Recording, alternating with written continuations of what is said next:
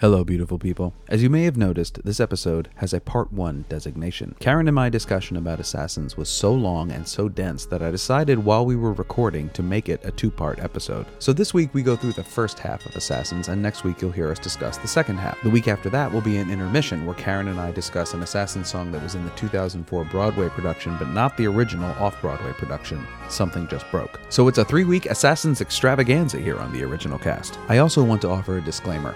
Assassins is a dark show that deals with dark themes, some of which you may find disturbing.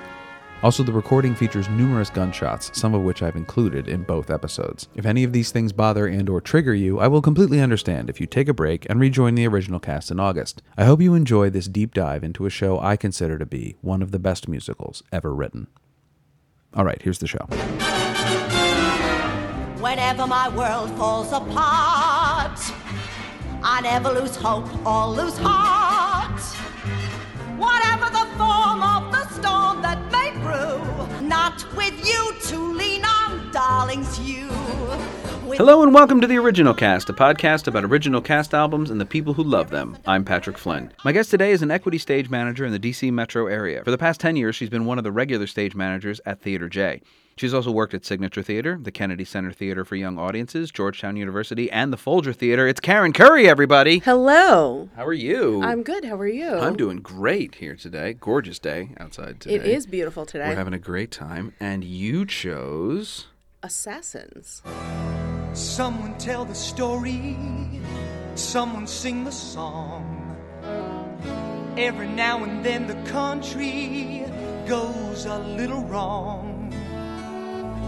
Every now and then a madman's bound to come along. Doesn't stop the story, story's pretty strong. Doesn't change the song. Yes, you did. Yes, you did. All right. So before we get too deep into it, we're going to start with me. We both brought a lot of paraphernalia, which is awesome. We did. This was, if I have often been asked if I were to be a guest on the show, which show would I pick? This is a strong contender. This isn't my answer to that question, but this is a strong contender for that. This is a show that oh God, I love the show. But how did Assassins come into your life? Well, I first heard a little piece of it in the Sondheim at Carnegie Hall celebration. Yes, the wonderful show. Which was the Ballad of Booth with Victor Garber and Patrick Cassidy. Yeah.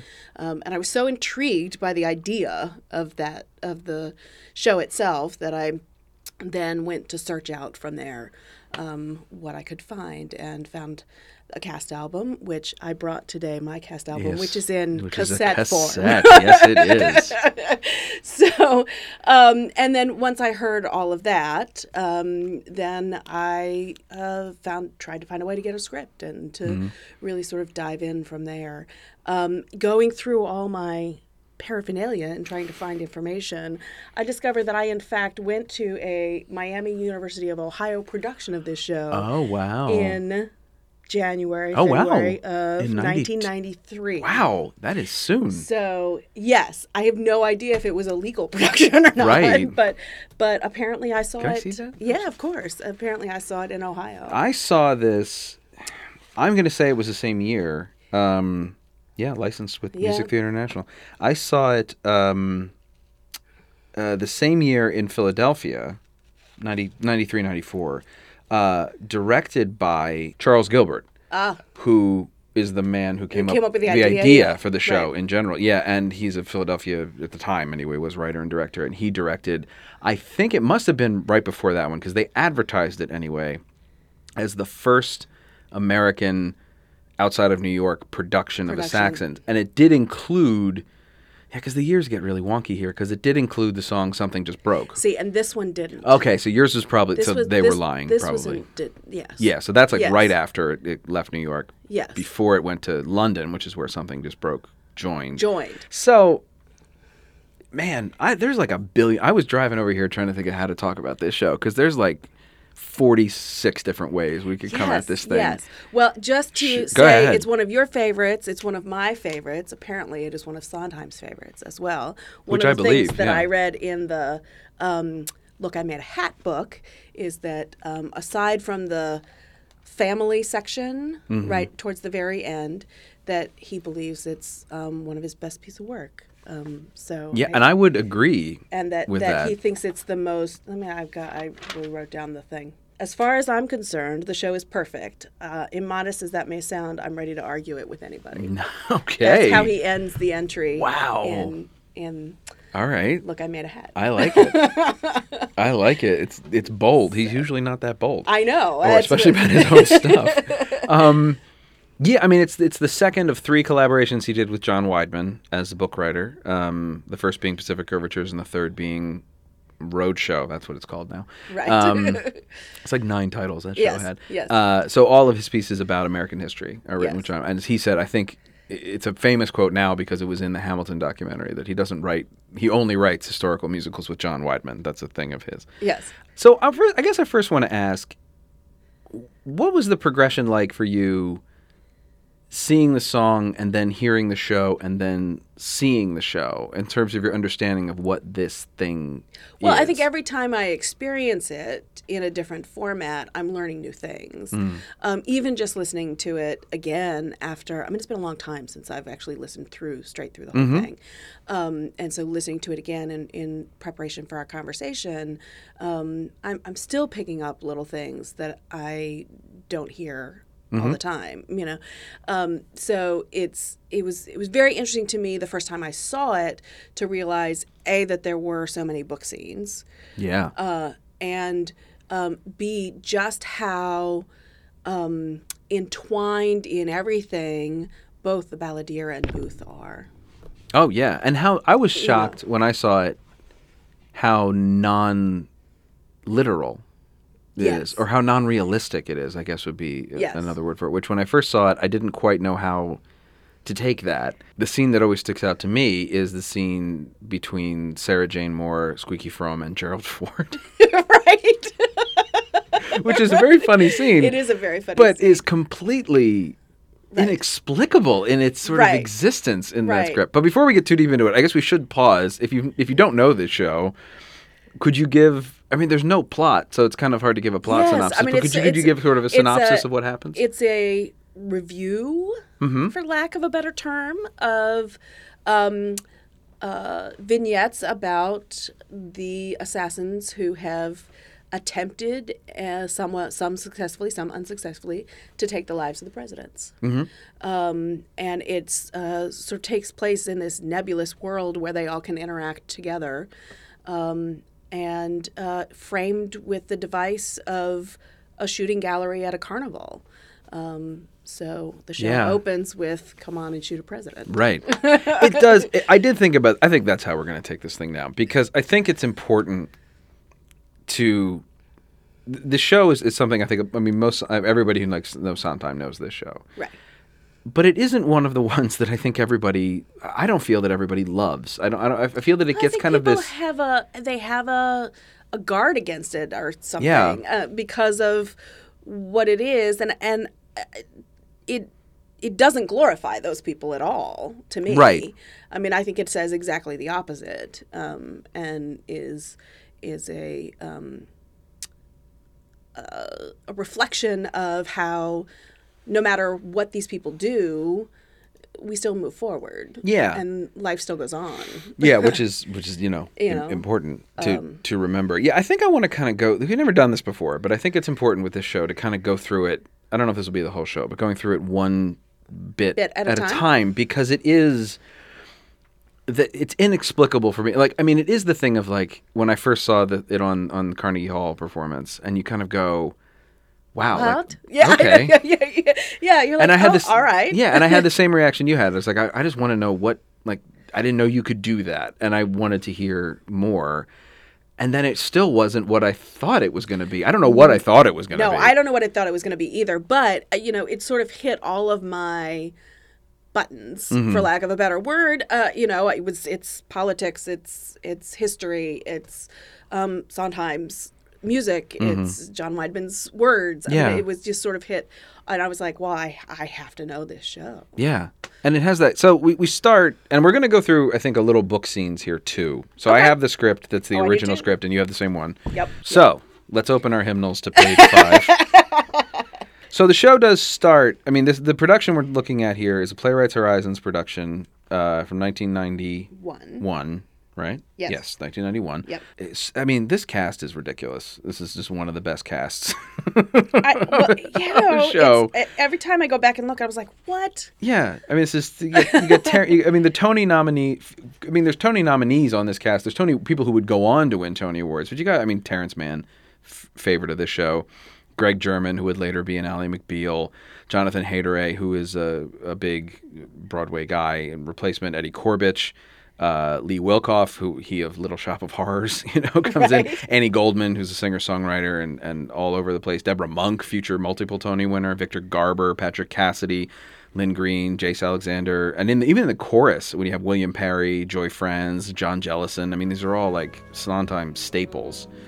And we open with Everybody's Got the Right with this shooting gallery motif. Hey pal, feeling blue, don't know what to do. Hey pal, I mean you, yeah. Come here and kill a president. No job, cupboard bare. One room, no one there. Hey pal, don't despair. You wanna shoot a president? Come on and shoot a president. Some guys think they can't be winners. First prize often goes to rank beginners. Which is a weird place to start, but a great place to start. The proprietor, of a shooting gallery in a carnival, saying, "Step up." Yeah, which kind of right away tells you what you're going to be seeing. Yes. I really do. I really wonder. The best way to see any show, in my opinion, is to have no idea what you're about to say. Right. That's the ideal way to go. And I cannot imagine what it would be like to be January of 1991. And to step into this place. The Persian Gulf is unfolding. Right. And you sit down in Playwrights Horizons and you're greeted to. Well, yes. Well, that. And over the course of the evening, you have a gun pointed at you. Many times, I would imagine. Yes, and right. Get to experience all of this history sort of thrown right in your face. Right. And it does a nice job of setting up what you're about to see in this sort of dark comedy. Right.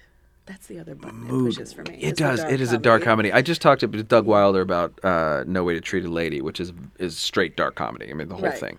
And dark comedy, we had a conversation about how dark comedy is tough. Yes. For people. Yes. There's a lot of people who just flat don't like They just dark can't take comedy. it. Yeah.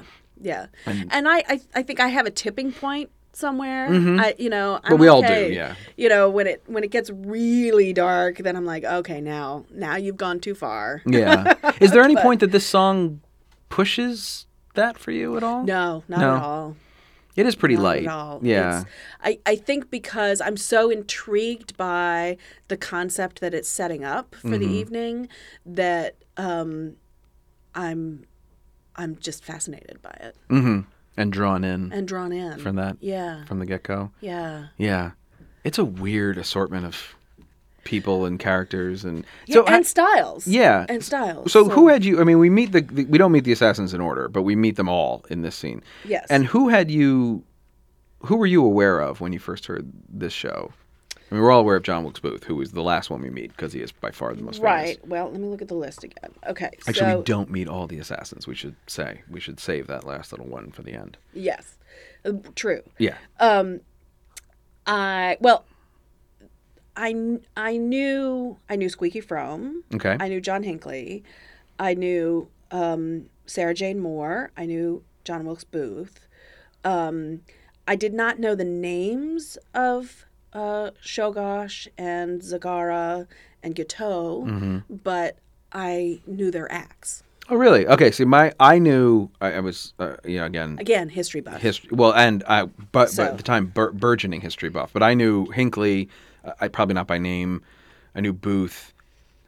And I think I knew that McKinley had been assassinated. President McKinley had been assassinated, but I didn't know much more about it. I had no idea of Sarah J. Moore or Squeaky Fromme. My parents, I remember, knew who Squeaky Fromme was, but didn't know who Sarah Jane Moore was until I read the little synopsis, and they were like, "Oh yeah, that's right. It happened like 2 weeks after right. the first one." And they were like, "Oh yeah, that's the that's." reason I knew. I think there was a point there where I was sort of fascinated by the Manson family stuff, and Right. so that's how I sort of know who Squeaky Fromme is. And then when you start to read about Squeaky Fromme, it sort of pops up Yeah, with that. but and they had a vague sense of Sam Bick, who was someone who had tried to kill Nixon with an airplane. Yeah, again, that was a total. Yeah, shock to it's me. well, I wrote.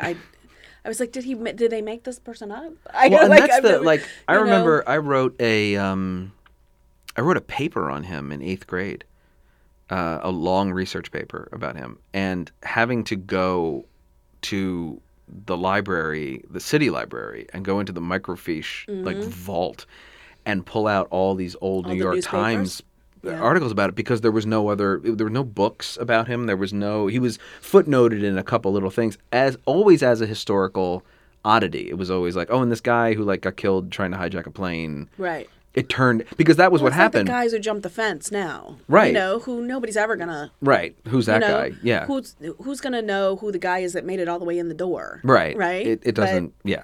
You know, you could put him on the list. Right.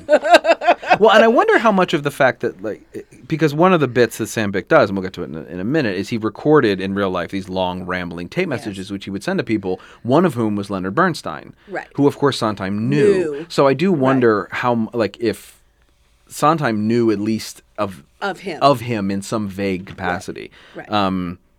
I certainly hope he did. Otherwise, like, finding out about it would have been probably very startling to him. I'm sure. This was happening to a friend of his at the very thing. So we meet all the characters in kind of a rush in this carnival, and they are encouraged to shoot a president, which is obviously very dark comedy. But we don't learn anything about them. No. Really. Though the proprietor, in a very theatrical way, seems to know them all individually. Yes. About what their problems are. Yes. Yeah, and he calls them out one at a time. Yes, and finds the perfect way to draw them in. To bring them in. And in true 18th and early 19th century, early 20th century, tries to dismiss the women. Yes, which is very, very interesting. And also, but very telling as to... What I think is really interesting about that is that, and I want to really talk to you about this when we get to their moments. Yeah. I am of so many different minds about how Sarah J. Moore and Squeaky Fromme are portrayed in this show, as the only two women who have ever tried to kill a president. And it's so interesting that they tried to kill the same president 2 weeks apart from each other. I mean, that's incredible. Incredible, terrible, also, I should say. I'm not trying to sound impressed. But it is this very odd... Oh, it he's an odd is. President, and they're an odd, like, they're it's an odd odd combination, pair. and it's an odd situation. It's such a weird bit, but yeah, he tries to kick the women out. They refuse to be kicked out, and then we meet John Wilkes Booth, which takes us right into scene 2, and the Ballad of Booth. Johnny Booth was a handsome devil, got up in his rings and fancy silks, had him a temper but kept it level. Everybody called him Wilkes. Why did you do it, Johnny? Nobody agrees. You who had everything, what made you bring a nation to its knees? Some say it was your voice had gone, some say it was booze. Some say you killed a country, John, because of bad reviews. Well, I mean, it just it's again, the whole concept of it is so intriguing, and the idea that we're hearing from Booth's perspective why he's done what he's done, and the sort of panic of no, you cannot leave me. You have to tell my side of the story. Right. Like, it's not just this terrible act. Like, there's a reason behind it, and there's a purpose, and there's a and this sort of panic of, I'm gonna die here, and I need to get my story out. But then he's not let off the hook. I mean, I think this is right, and this is the part I think that people often miss about this show, is that he is in no way, he's allowed to speak his piece, and then he is refuted. I mean, pretty Right. resoundingly refuted, without the chance of comment. I mean, he dies on stage, and the balladeer refutes everything he just said. Refutes everything he said. Right. In very clear language. That's what I like to say. Listen to the stories, hear it in the songs. Angry men don't write the rules, and guns don't right the wrongs. Hurts a while, but soon the country's back where it belongs. And that's the truth, still and all. Damn you, Booth!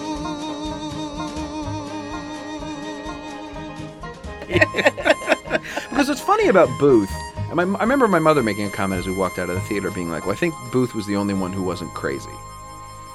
And I remember sort of like at 14 or whatever, not being able to articulate what I thought about that. But I mean, there are certainly characters in this show who have a mental illness like that. Oh, absolutely. And we will come to them. They're Absolutely. a lot of fun. But I remember thinking that, no, he was like, what do you mean by crazy?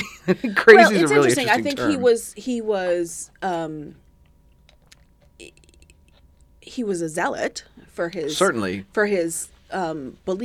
I think took it a step farther than I would hope anybody now would. yeah. But I think the sort of vehement rhetoric Mm-hmm. is not unusual.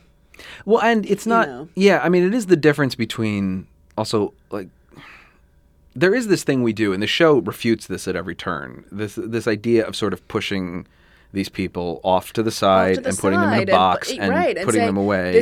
They're troubled. They're Right. You know, They're crazy, they're whatever, who yeah. knows? Who cares? They It are doesn't- not us. It Yeah. doesn't matter why they did it. They did this horrible act, and therefore they should be condemned. Right. Okay, but Yeah. they also were living lives of quiet desperation. Right. And so, exactly right. And you as they know, say, yes, very good. you Nice know. pull. And it is the. I mean, I think the thing about Booth is also. I think one of the things my mom was touching on though is he's the only one to me who's not sad, on some level. I have yes. less sympathy for him at any given moment than any of the other characters. Yes. And I think the show goes a long way to show that he did what he did consciously and Absolutely. to a purpose, to and a for a very, very specific purpose. Yes. And I also think that it very deftly sets him up as the leader of this group of people. Yeah, and the founder of the feast. I mean, he's really You presented know, that way. yeah, Yeah, as the and- pioneer, as they say. Yeah, Yes. and it's without him. Yes. there Without is- him, there's nobody else. There's nobody else. Yeah, there's nothing that follows. Yeah. And it is quick sidebar though. It does, as you may know, there was an earlier assassination attempt on a U.S. president. Yes. With Andrew Jackson. Richard Lawrence. He was a house painter, unemployed house painter. Very interesting, because he said, what we envisioned initially was a kaleidoscope review of assassins through the ages, from Brutus through Charlotte Corday, via Gavrilo Princip, and Sure. to James Earl Ray. It wasn't long before we realized that we had bitten off more assassins than we could chew. The world's history is filled with them, every one a colorful, passionate story. Assassins are perfect theatrical fodder. They come with built-in motivations and climactic action. Yes. They decided to narrow the field to American assassins, and the first draft included a scene about Dan White, the man who killed Harvey Milk. But even that proved to be too broad. And then that's when they decided to narrow it down to the presidents. Even the cast proved too populist, so we omitted Richard Lawrence, whose attack on Andrew Jackson was the very first attempt on a president's life, but whose delusional motivation was similar to Charles Guiteau's, the man who killed James Garfield. Yeah. It's even more extreme than Guiteau's. I mean, he thought he was the king of England, and that America owed him land, and it was it was a very unfortunate individual. And then they said they didn't include the two guys who tried to kill Harry Truman. Right. Because, Blair House. like John Wilkes Booth, their motives were political, but were less complex and interesting. It's funny because that one is is current. I mean, that's history a lot of people know about is the Right. attack on Blair House. That's a Right. very but that's always how it's framed. It's framed as the attack on Blair House. And then it says, we did include the character of John Schrank, one of the more bizarre of the lot, who tried to kill Teddy Roosevelt. Right. But Roosevelt wasn't president. Which was played in rehearsals by Christopher Durang. Oh, really? And was cut before the first preview.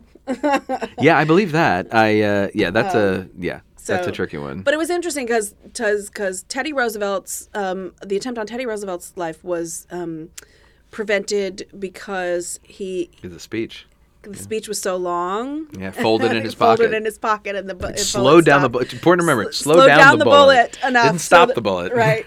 And then the sort of parallel of FDR speaking so fast that then they were through. Right. You know, they couldn't get to it. He couldn't because he couldn't stand up. He couldn't stand up fast enough. Right. Yeah. To get there. Yeah, that's a funny. Gosh. Ugh. History is a weird series of coincidences. This is why I love this stuff. Oh, I sure, and so do I. And what's really interesting, we'll get into it a little more. But one last thing I want to say about Booth, though, is I think it's a fair treatment of what I probably consider to be one of the biggest turning points in American history. Oh, sure. Which is the assassination. I mean, the assassination of Abraham Lincoln. You think of all the little ripple effects that caused with Reconstruction and with a northern attitude towards the South, but also like what happened to the South afterwards. Because Lincoln was big on let's put this whole thing back together. God knows if he could have, but we'll never know.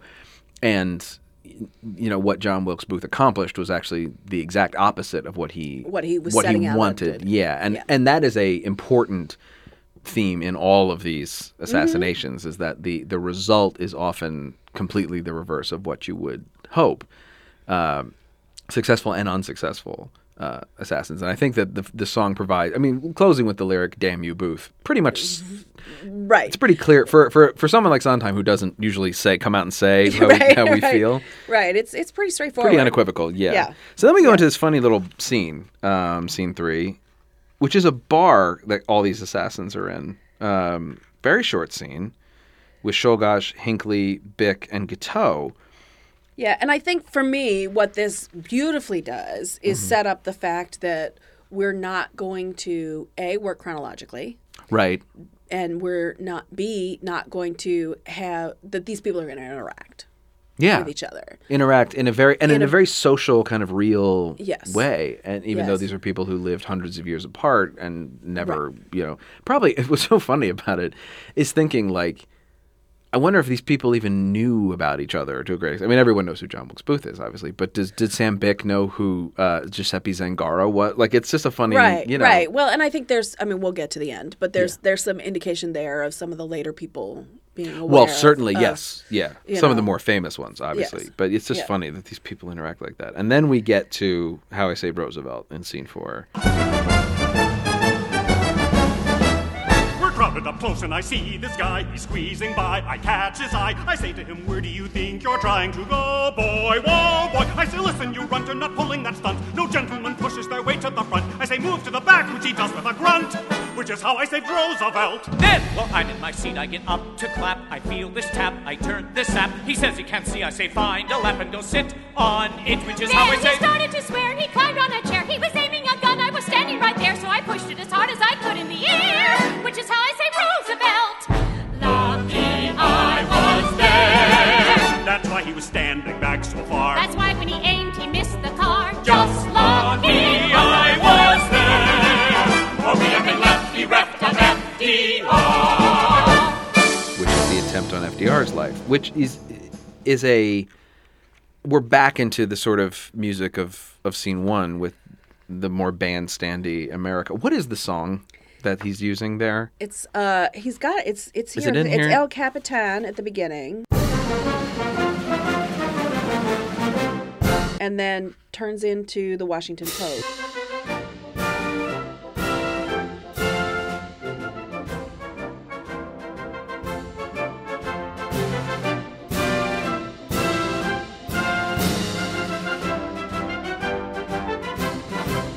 Both of which, again, in my fabulous So I Made a Yeah, Hat. I got to get that book.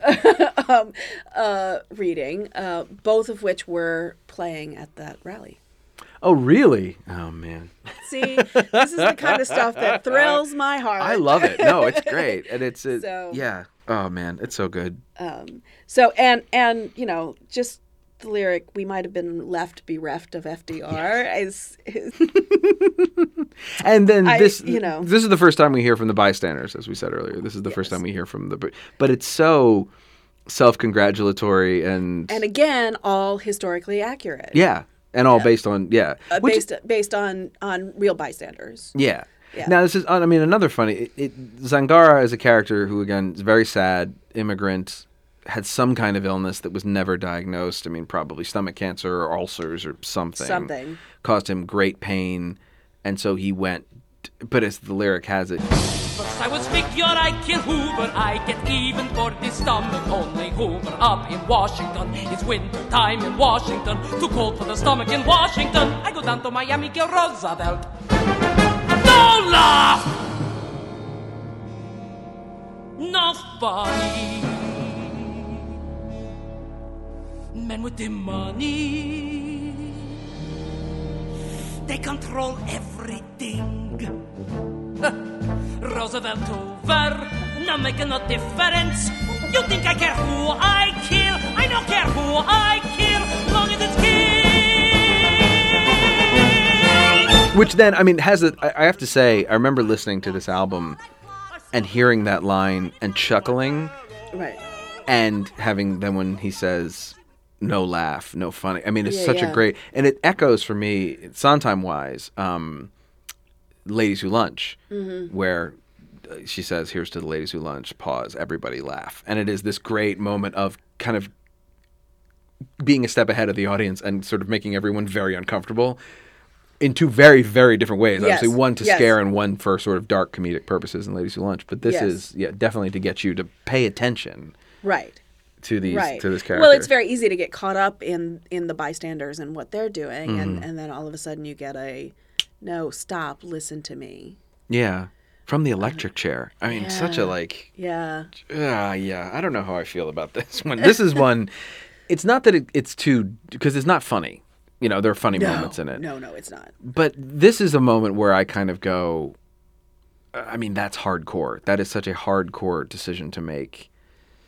And I don't know how I would have done it differently. And I don't know, even if I don't like it, it just is it's one of the moments the show makes me uncomfortable. There are a few of them.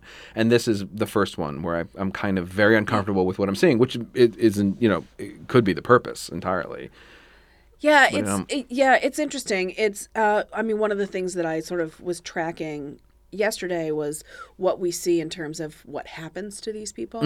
And as I started going through, I was like, okay, Booth gets shot, and Zangar's in the electric chair, and we'll get to Gateau, and and then all of a sudden that drops away, and so the sort of punishment aspect of what happens to the other people isn't addressed.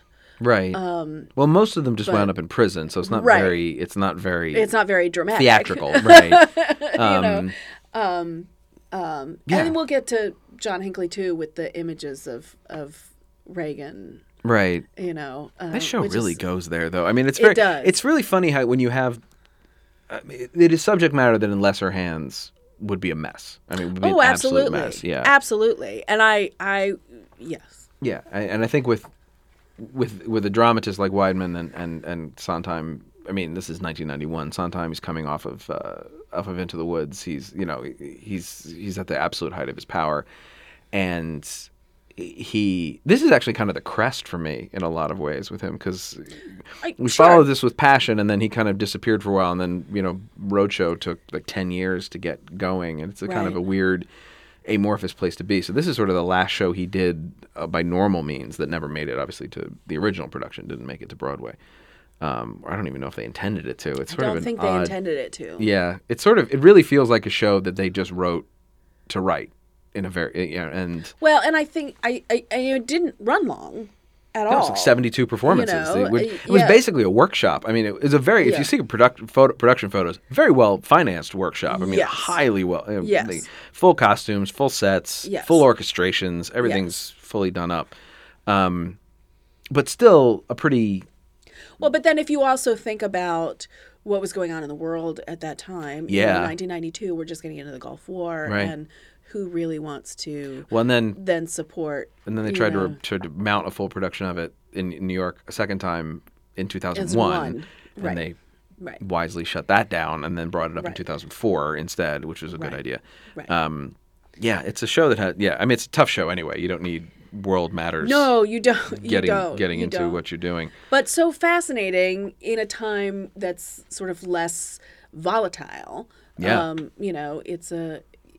I'm so intrigued by it. There's a lot to be intrigued by. I mean, it's just key to... As we track through it, I'm just sort of... I am amazed at it. First of all, I'm amazed it exists. Yes. In the first place.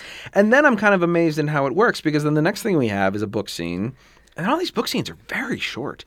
I never noticed that before. Yeah. They're like 3 pages, and is between Shulgosh and Emma Goldman. I mean, later to have a much bigger role in a musical in Ragtime. It is such a funny little moment between these two characters who did meet in real life, but we have no idea what their meeting was like. There's obviously no record of it. But this was one of the big problems that Emma Goldman was that she had met with this man. And one of the reasons she got deported was because she met with Shulgosh, and they finally had something they could pin on her to kick her out of the country. Right. And they did. But it's an interesting, it's an odd scene. When you saw the show, how did that scene kind of come? It came at me very sideways. Yeah, I was like, wait, Emma Goldman is here, and what is happening right now? And and then sort of did what it's designed to do and give us a little insight into Shulgosh and what he was trying to figure out for himself, and hints at the idea of her sort of pushing him in a direction, but certainly not to where he went. Not telling him what to do. No, not at all. Not at all. But to and I think the first time I saw it, I'm not sure I knew much about who Emma Goldman was. I did not know who she was at all. Coming back at it, knowing who she is more, makes it a little more interesting. Yeah, it's a very sweet scene. I mean, it's a sweet, quiet scene between basically a celebrity and her number one fan. And admirer. Yes. But a quiet, I mean, he's a very quiet man. And I can imagine seeing it at Playwrights with Terrence Mann, who's just got such an expressive face. It was probably quite a performance to see. And this very sweet scene, because he doesn't, I mean, it's also, we're getting there, but to say, he doesn't really get his own song either. He's the only one of the assassins who doesn't get a song in the same way. His song comes right before it. But before we get there, we then have this scene between Squeaky Fromm and Sarah Jane Moore, which and the bucket of Kentucky Fried Chicken. And I feel like this was absolutely put where it is to give us the humor break. And it does. It absolutely does. It absolutely does. It absolutely does. And this is Sarah. I think this is Squeaky Fromm's best scene. Oh, certainly. I mean, with her between a member of the Manson family and a frustrated housewife. Right. Which is such a bizarre pairing who find they actually have a tremendous amount in common. Especially regarding identity. And this is the last time I'm comfortable with the way these two women are portrayed on stage. Well, I sort of feel the same way, and I think I don't know. I mean, I know who Sarah Jane Moore is. I know what she did. But I don't know enough about who she was to know if this is. Well, that's the thing about Sarah Jane Moore. I don't think anybody does. Did we understand the gun misfired, right? And that's what happened to you. But is she really this horribly bumbling person, Yeah, she's sort of presented that way. I mean, I think as more of a foil to, or a, like a compliment to Ford, almost. Like her portrayal feels Very. She is still alive. Ford being portrayed. I mean, because when we do meet Ford later, he is portrayed in the Chevy Chase tradition, Right. falling down and tripping Right. over stuff. And she's Right. kind of the same way. She's scattered-brained and addle-minded, and it's very. And I don't. What I really think about it is almost she's too big for this show. I feel like she should really get her own show. She's so inexplicable. She is, and I think that she's a wonderful part of the gun song, and, Yes. and sort of brings that all together, Which immediately but- follows this. I mean, the next thing we Right. see is the gun Right. song. It takes a lot of men to make a gun. Hundreds, many men to make a gun.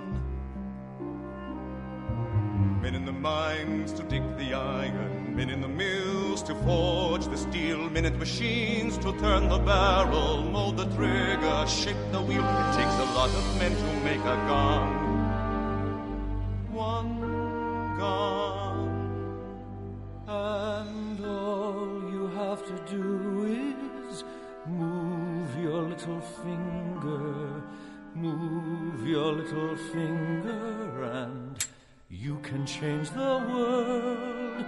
Why should you be blue when you've your little finger? Prove how just a little finger can change the world.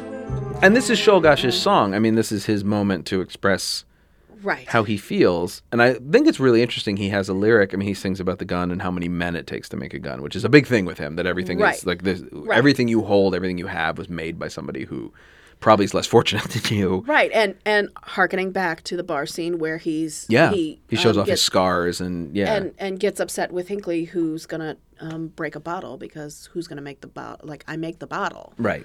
Don't break the bottle. Yeah. And Booth encourages him to break a bottle, and he can't do it. Yeah.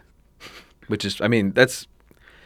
God, knew these characters very well, I think. I mean, this is a tricky. This is almost a show you have to see twice. I almost feel like you should be, like, your ticket should give you two shows, because I think we come into this with so much baggage, Yes. which is unavoidable. I mean, it's not even, you watch the show in 30 years Right.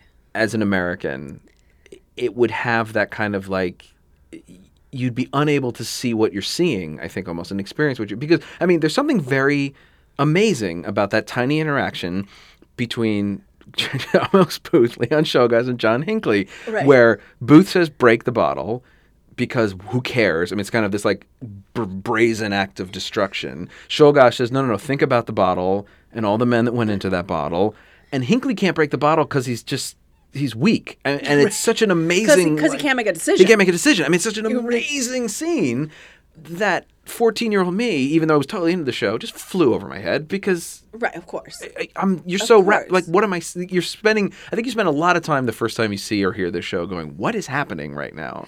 Right, and I mean, I didn't even remember I'd seen it in Right. at Miami, except for the fact when we get later and we heard the three named people. Yeah. Coming, that was a very visceral thing in that production, because they had people standing in the hallways outside around the house. Yeah, that's what they did when And I saw it too. So you got names was all around from you. all around you. Yeah. And then as I was thinking, I mean, this made me go look for this program the other night, because I was thinking, I vividly remember that happening, and I was like, that can't have happened at Roundabout, like in that way. Like, it's just that because I can see in my head the auditorium that happened in. Right. And that's not Roundabout. And so clearly I'd seen it Somewhere else. else. That's funny. But so, yeah, we had this song. I mean, it was with Shulgash, Booth, Guiteau. We get our first sort of taste of... I mean, he's in the bar scene, but we get our real first taste of him with his flair for the sort of unhinged dramatic. Yes. What a wonder is a gun. What a versatile invention. First of all, when you've a gun, everybody pays attention. When Yes, his great and frame. which is the first time we see the gun Yeah, pointed it at somebody. Pointed He at points us. it at the audience. Yeah. Yes. And again, has that darkly so- comedic. First of all, when you have a gun, everybody pays attention, and it is that like, Right. yeah, that's. I mean, I love his line about the. Where's the refrain? I'll play it here. When you think what must be done, think of all that it can do. Remove a scoundrel, unite a party, preserve the union, promote the sales of my book. I mean, it's just such because it's so him. I mean, that's such a Right, like. that's he's- absolutely what he was It's doing. all equal to him. And then we have the Ballad of Sholgosh. Gosh, working man, born in the middle of Michigan, woke with a thought and away he ran to the Pan American Exposition in Buffalo. Saw of a sudden how things were run, said time's a waste and it's 1901. Some men have everything and some have none, so rise and shine. In the USA you can work your way to the head of the line. Which is Sholgosh's scene, but as we said, Sholgosh doesn't get his song. The balladeer sings his song, and the people around him comment on what's going on, and we know how he feels because we've seen him do things earlier. But I think it's very funny, especially because he's one of the few assassins in the show to succeed Yes. in his effort. I mean, there's only 4, and it is. He's one of the 4, and he doesn't get a moment to it's- shine in his own scene. And I think, you know, to me, what I don't miss about it is because he's sort of been so woven into the rest of the piece up until this point, Right. that we sort of know who he is and where he's coming from and what's happening with him. Sort of big band and also number. very. I mean, this is Sondheim at his most like brilliantly ironic. Yes. With all of these turns of phrase. I mean, with this reoccurring theme of working your way to the head of the line, which is exactly Right. literally what What he Sholgosh does. does to kill McKinley. Yes. It really does. I mean, you're right. I don't feel like I lose anything in the moment, but it is an interesting. I was just talking with my students about this the other day. Like sometimes when you watch a scene with somebody, there's 2 ways you can be powerful. You can stand up and scream and yell and kick and scream, or you could sit there and do nothing, which is really what Sholgosh does. Sholgosh he's literally standing in a line. Yeah, and he's just waiting. And just waiting for And he his has the turn. patience and he has the anger to sustain him to wait to the end of the line, which is also what I would say personally. I mean, if you're going to... I don't think Sholgosh suffered from any kind of mental illness. I think he knew exactly what he was doing. I agree. And I don't think he cared. Like, I really think he had been broken down to a point of... Now, it was also an age of assassination. I mean, it's often talked about, like this period from the late 19th century into the early 20th century up to World War I. Guns were going off all over the world, and we were not immune to that. Right. And if you think that McKinley was assassinated and then Roosevelt right after him was shot after he'd been president, but still, Right. like I mean, this Right. is something that's a reoccurring issue. Right. But this is, I think, my favorite song in the show. Really? Yeah. This is the one. Oh, that's interesting. This is the one I sing the most. This is, I mean, it is the catchiest, I think, in a lot of ways. But I love that reoccurring, that build of where he is, the specific. As he gets closer, we learn more and more. It's such a funny little device to go, as he gets closer, as things get tighter, we stretch out in a big way to see specifically, because at the end. Gosh, angry man, said, I will do what a poor man can. Yes, and there's nowhere more fitting than in the temple of music by the Tower of Light, between the fountain of abundance and the court of lilies at the great Pan American Exposition in Buffalo. In Buffalo. I mean, it's so much information, and it's almost funny. I mean, when he keeps repeating that over and over and over and over again. Right. And we still end with this. I mean, he's waiting and waiting and waiting, and all the great comments that happen around him of people saying things like, "Doesn't the president look marvelous, so round and prosperous? Do you know what his favorite dish is? It was in the paper. Beef! I'm told in his spare time he enjoys collecting coins." Which is something, if you can imagine what it must be like to somebody who has to scrounge for every cent they have to hear that there's somebody who, as a hobby collects currency. I mean, oh my gosh, that must just feel so terrible. Because all the other stuff of like he's round and prosperous, he loves to eat beef. I mean, that's all. Yeah. But there's something so wonderfully unaware of, and white privilege of somebody saying, like, in his spare time he enjoys collecting Right. coins. I mean, Right. it's such a, like, it's not even stamps, you know, it's coins. It's Oh, currency. it's so good. Right, right. Well, and God, then this is so well written. then, you know, the lyric of what he says, nothing wrong about what I've done. Some men have everything and some have none. That's Right. by design. Which you he, know? does he ever say that? Is that just about, I know. It's the balladeer, but I mean, he says- it's in quotes. Okay. But we which- never hear him say, I mean, I believe he probably did say it in real life, but we never Right. hear I mean, I think it's I all think secondhand that, through to the me, balladeer. is the indication, at least in this script, Mm-hmm. of what is actual Yeah. text quote from these people. From Solgas, yeah. Yeah. Who, I have to say, I mean, it's this terrible, there's not a lot of information on Solgash either. I mean, he had the gun strapped to his hand when they hand, arrested right, him. You know, right. there's not a lot of doubt. He was quickly convicted and executed. Yes. Which is, I mean, unfortunate for a number of reasons, but mainly because it would have, I mean, I think history was lost the chance to hear From him. what he has to say. But now this is the interesting question that the show raises is, do we give, I mean, we hear this all the time now, especially with, I mean, school shootings or with any act of violence. Right. How much do you want to give to Do you give the person, yeah. Yeah. What, I mean. How much attention do you give to the perpetrator? Right. You And it's an know, and impossible, I think now that we're 116 years away, it's easy for me to say, I really want to know what was on Leon Solgas's mind. Right. Because it is so abstract as a piece of history. But I mean, and that's where I struggle with the show a lot, is because the show lives at that central struggle of, we have to understand who these people are to a certain extent because we need to, in order to Right. prevent it from happening again. Right. But at the same time, How much attention do you? what? Yeah, Yeah. and I'd love to know. We're about halfway through the show. How do you feel about it so far? Well, I mean, it's an interesting dilemma. Mm-hmm. I mean, as a history buff, you know, and as a politics junkie, and a process junkie, Mm-hmm. I very much am intrigued by what the motivations of these people are. If something was to happen today, would I be as intrigued? I don't know that I would want to know that much. Yeah. And I think you're right that the perspective of 116 years Right. helps create a place where I'm okay digging into it a little bit. But I also do it with Squeaky Fromme, and that's not 116 years ago. No. That's within my But lifetime. she was also unsuccessful. I mean, there is know. a certain. Yeah.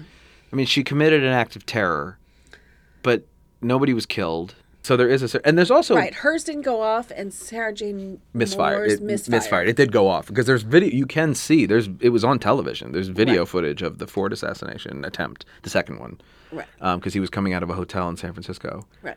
And I mean, it's kind of I mean, gunshots go off, Ford ducks, but it does also kind of also sound like a car backfiring. Like I kind of imagine Yes. people on the scene were scared, but also sort of like, what? Yeah, I mean, I don't know how I really don't know where I come down on Well, it's this issue because you're right. I mean, it's the issue of historian, amateur historian, but historian Right. versus human. Really, I mean, like compassionate person, Right. like dispassionate scholar, passionate human being.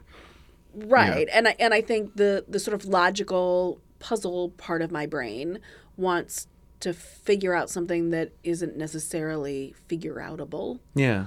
You know, But also the theatrical that's- part. I mean, people like you and me, I think, really want to get into people. And like, what's your like? You find yourself. I mean, I find myself. I don't know about you, but like seeing somebody being crazy at like a restaurant, not in a like, excuse me, an actual mental health way, but like having an Yes. actual like kind of odd reaction. You would be like, Right. what's your like? What's going on? What's all this?